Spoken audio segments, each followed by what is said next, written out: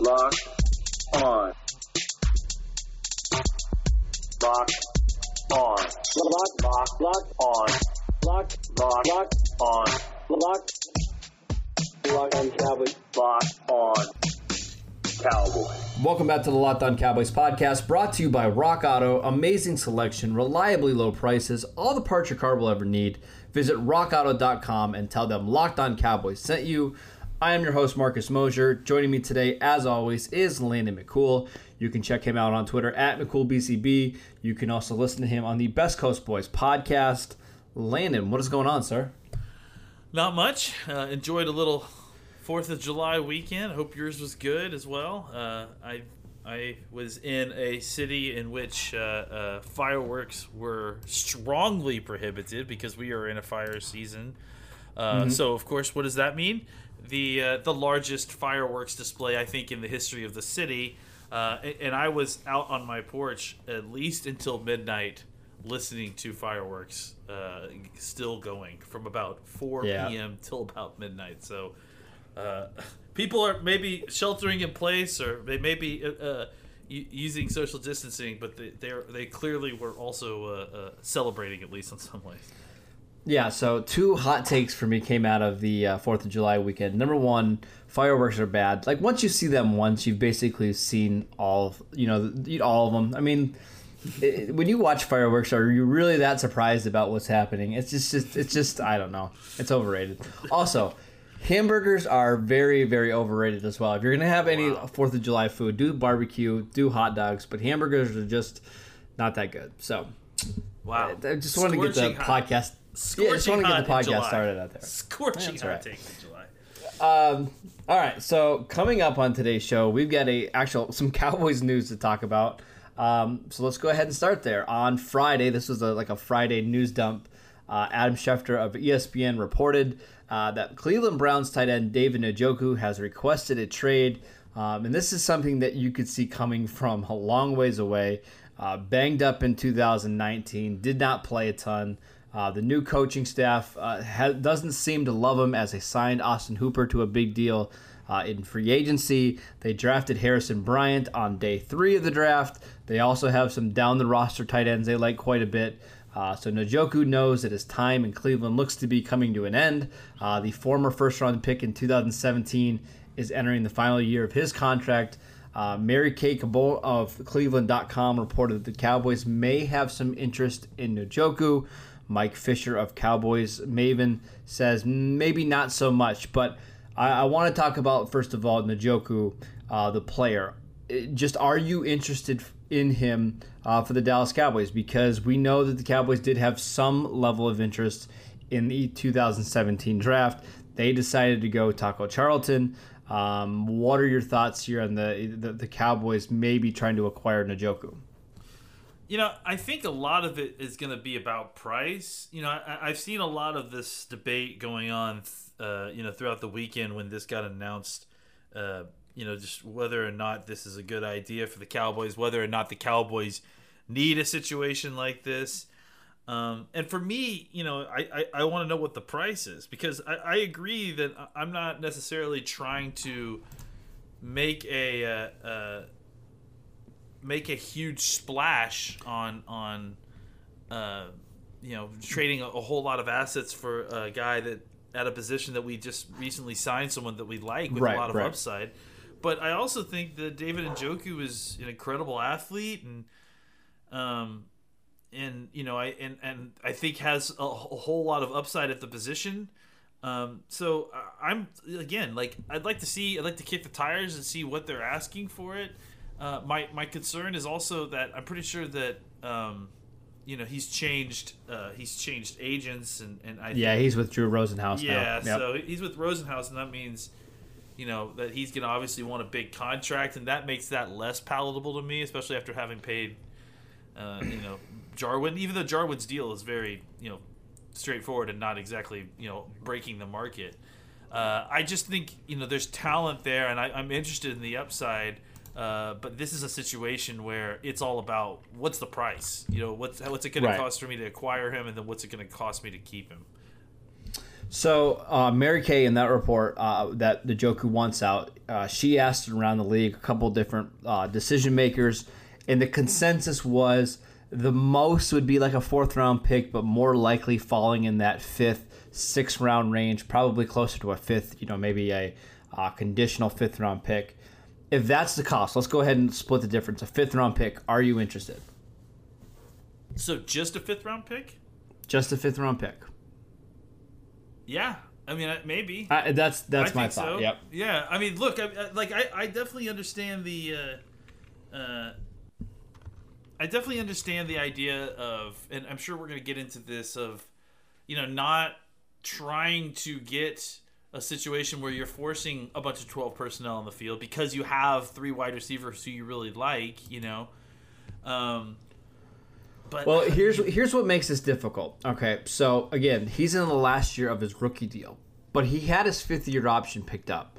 So that means any team in 2021 has to pay him the $6 million, which is guaranteed to him unless there's a injury, right? I think that's the only way it's not guaranteed. So you're getting him for 2 years. He probably wants to be paid right away. So total, it's $9 million over the next 2 years. Does that help or hurt you at all?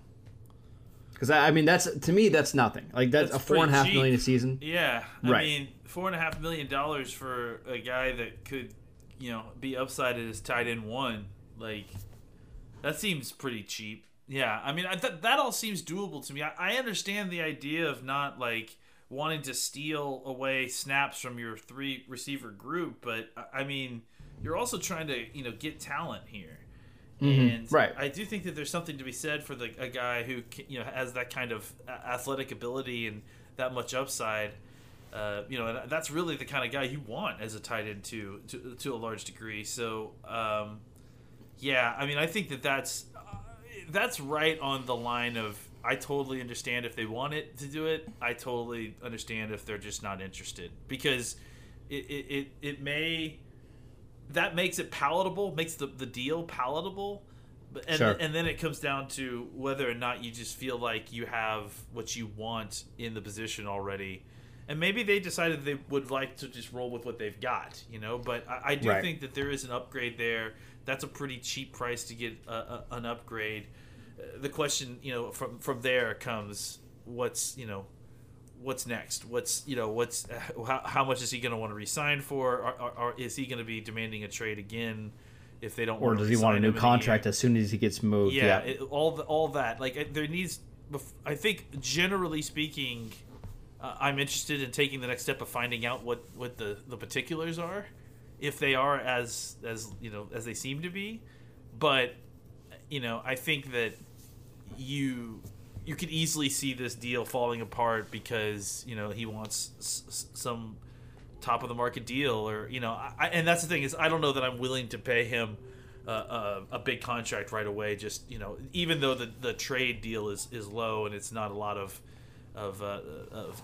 draft capital, I think the thing that makes that draft capital palatable is the idea that you could trade for him and then decide not to re-sign him, and then potentially get a comp pick once he goes somewhere else. So here's a couple reasons why I would be for it. I'm going to name some tight ends who have been paid over the last 2 years and their average salary per year. Jack Doyle is at over $7 million. Greg Olsen at age 35 is $7 million. Cameron Brace, the 3rd tight end on Tampa Bay, he's getting $7 million a year. CJ Uzuma, Nick Boyle, Eric Ebron, Jesse James, all getting over $6 million a year. And again, so you're talking at $4.5 million for Njoku, who is only 23 years old. We know it takes tight ends a long time to break out in the NFL.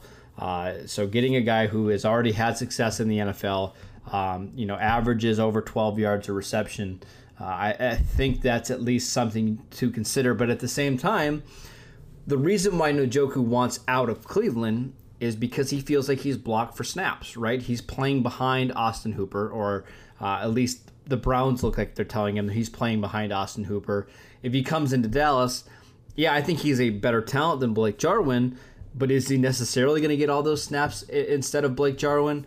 I don't know. So in some ways, with the Cowboys having 3 receivers they're going to have on the field all the time, he's probably not going to get a full-time role here in Dallas, where there's other situations out there where he probably could be the every down starter, and I think that's something to consider.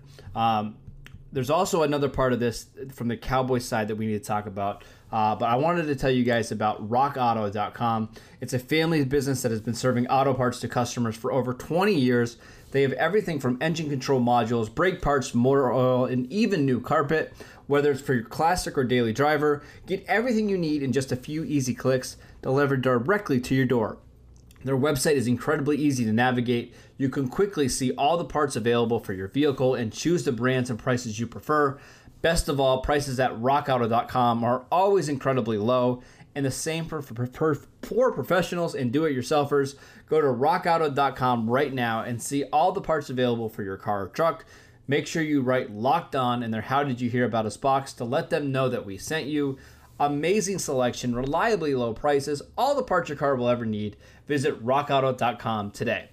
John Owning, our buddy, was talking about this potential trade the other day. And one of the reasons why he is against it is because the Cowboys do seem dead set on running more 11 personnel and getting out of the 12 personnel. So instead of investing more assets into a backup tight end to run that 12, the Cowboys should be looking to build their wide receiver core. If you're going to spend a pick, do it grabbing another receiver.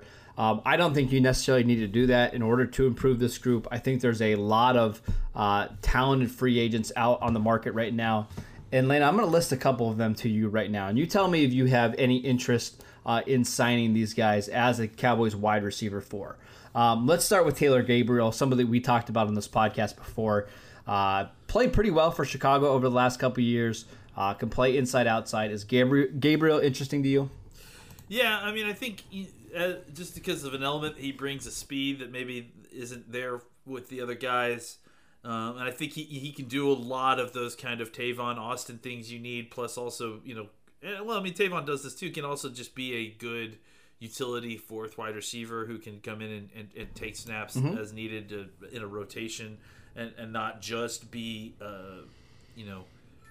generated snaps, I guess, snaps that are plays where you're specifically designing to get them the ball. I think Taylor can win enough to create on his own without having to have schematic creations for him occasionally. So I think he would be a good situation as a fourth wide receiver.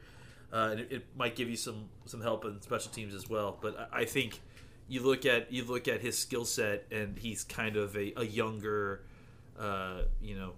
maybe a little bit slightly more dynamic Tavon Austin right now, and that obviously that's a role that could fit pretty snug in the Cowboys open roster spot right now. Yeah, we've talked about Gabriel on this podcast before. We're both big fans. He has some injury histories, but has been pretty healthy over the last couple of years. Again, you can use him on the outside. You can use him in the slot. If you need somebody to kind of fill that Tavon Austin role on jet sweeps, he can do all that as well. Of all the guys that we're going to mention, I think he's probably our favorite. You brought up Tavon. He's still a free agent. Interested in bringing him back, Landon? I'm not disinterested. If there's not a better situation, I don't have hate in my heart for him, and I think that he's shown that he can, play that position well enough, and he can be a good presence in the locker room. I think the issue with Tavon has always been about, can he stay on the field, and then more just, a guy whose career is kind of being marred by his draft position in the kind of opposite way that we're used to, right? Where he's a guy who probably should just be viewed as a veteran wide receiver who's kind of a traveler, right? And I think he came into the league as a top 10 pick and as a generational college and high school player, and I think that is actually kind of hurt his reputation in the NFL. But I think he is a solid player. I think he definitely can give you a lot of good things as a wide receiver for. Again, the big issue with him is can he stay healthy? Yep, and that's going to be the problem with a lot of these receivers that we're going to talk about. But either one of Taylor Gabriel, Tavon Austin would make sense of as that wide receiver 4. Speaking of injuries, here's another talented receiver with some speed who has struggled to stay healthy over the last couple of years. What about Paul Richardson, who was really good for Seattle for a while, signed a big contract with the Redskins. That didn't work out, but now he's on the open market at age 28. I'm sorry, you cut out there for a second. Who was the name again? Paul Richardson. Oh, Paul Richardson. Yeah, I thought that's what it was, just based on the description. Yeah. I think he's, the thing about Paul Richardson is that I really would like, I think he's really like a perfect fit, right, for kind of wide receiver 4. Yeah, because he brings you some speed. They don't have any speed on the outside. And beyond that, too, like, I really think he can do a lot of different things. I don't know that he's great at any one particular thing, but I think he is, he's got really good speed, and I think he can do a lot of different things, and I think that kind of, that's very useful as in a wide receiver 4. You need a guy who can step in and kind of, be a guy on the outside who can mix it up as a blocker if you need. I just think a guy like this who has some skins on the wall. He's played in a run-based offense, so that he knows how to block and do a lot of the kind of scrappy things you need. I think those are all incredibly useful things. So I like Paul Richardson, and I think he, kind of a journeyman as well. But I think that he's got the skill set I think that you're looking for at the position. And by at the position, I mean specifically that fourth wide receiver, that first kind of backup wide receiver who can maybe play a variety of different roles and then do some other things as well. Yep, I agree. I think Richardson, at this point in the offseason, there's really no risk here. He's shown that he can start and play well when he's healthy. If he's your wide receiver 4, you're feeling pretty good. A couple other names here. The drop off is pretty deep, but Demaryius Thomas is a free agent. Now, believe it or not, he actually got traded last year to the Jets for a 2021 6th-round pick. So the Jets are still giving up assets to acquire Thomas. He was okay last year, 10 games. Actually played 11 games, started 10, averaged 12 yards of reception. Clearly not the same athlete that he was early in his career. But in the right team, on the right situation, is that somebody who makes sense, or are you looking to get maybe a little younger there? I think for the right team, it does make sense. I think what doesn't make sense is for the Cowboys, just because of the type of mix of players that they have in their first wide receivers. I think they need somebody with a little bit more dynamic to their game. Dynamism. Explosion? How about that? Dynamicism? Explosion to their game? How about that? Yeah. Just because, I think that it's not that the guys that they have up top aren't explosive. It's just that, explosion isn't the main part of their game necessarily. I mean, as far as vertical downfield explosion, I think that Thomas is just limited in what he can do athletically at this point in his career. I think he's still going to be a big target receiver. But I think you have guys who can kind of play that role already, and all 3 of your starting wide receivers. It would be good to get somebody who has a little bit more of speed or just something different in their game than this. I would like to get in our wide receiver 4 someone who can do a couple different things, who can be versatile, who can help you with blocking if you need. But I also want to get somebody who offers something maybe slightly different than the other wide receivers, so that I don't just feel like I'm getting a reduced form of the top 3 if someone goes out. And also just because it's good to be able to mix in a guy who can give you a different look every once in a while. If you have someone like Demaryius Thomas, it's really just like, hey, I'm mixing in a guy who is just kind of a slower version of these other guys. So I think I want somebody. All right. Well, this next player is a little bit of a blast from the past, but this is somebody who can do multiple things. Outstanding blocker. Last year was the player of the week in 2 different weeks. What about Dwayne Harris? He's a free agent right now. I know he's never been a super dynamic receiver, but still fantastic on punt returns, kick returns. Was a Pro Bowler not too long ago for his 2016 for his special teams ability. Fantastic blocker if you want to use him, in that role that he used to be with the Cowboys, where you would use him on some running downs to come down and hit some linebackers and defensive ends. What about Dwayne Harris as that kind of do everything wide receiver 4, wide receiver 5?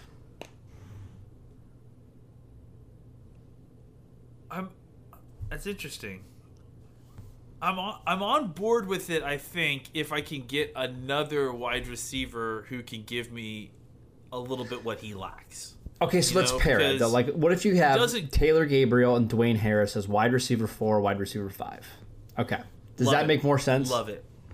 Because, yeah, totally. Because I think that you get Harris, to do kind of all the dirty work, specifically on the blocking. You can use him kind of in a Deebo Samuel type role, the way that they do in San Francisco, and just have him, kind of being in a reduced split and cracking on linebackers and helping with toss stuff and just as a blocker. I just beyond all the fact that also you're going to get a hell of a special teams player on top of that, and I don't just mean like returns. I mean, I think he can be a gunner, a great gunner and do everything, play on every special team, frankly.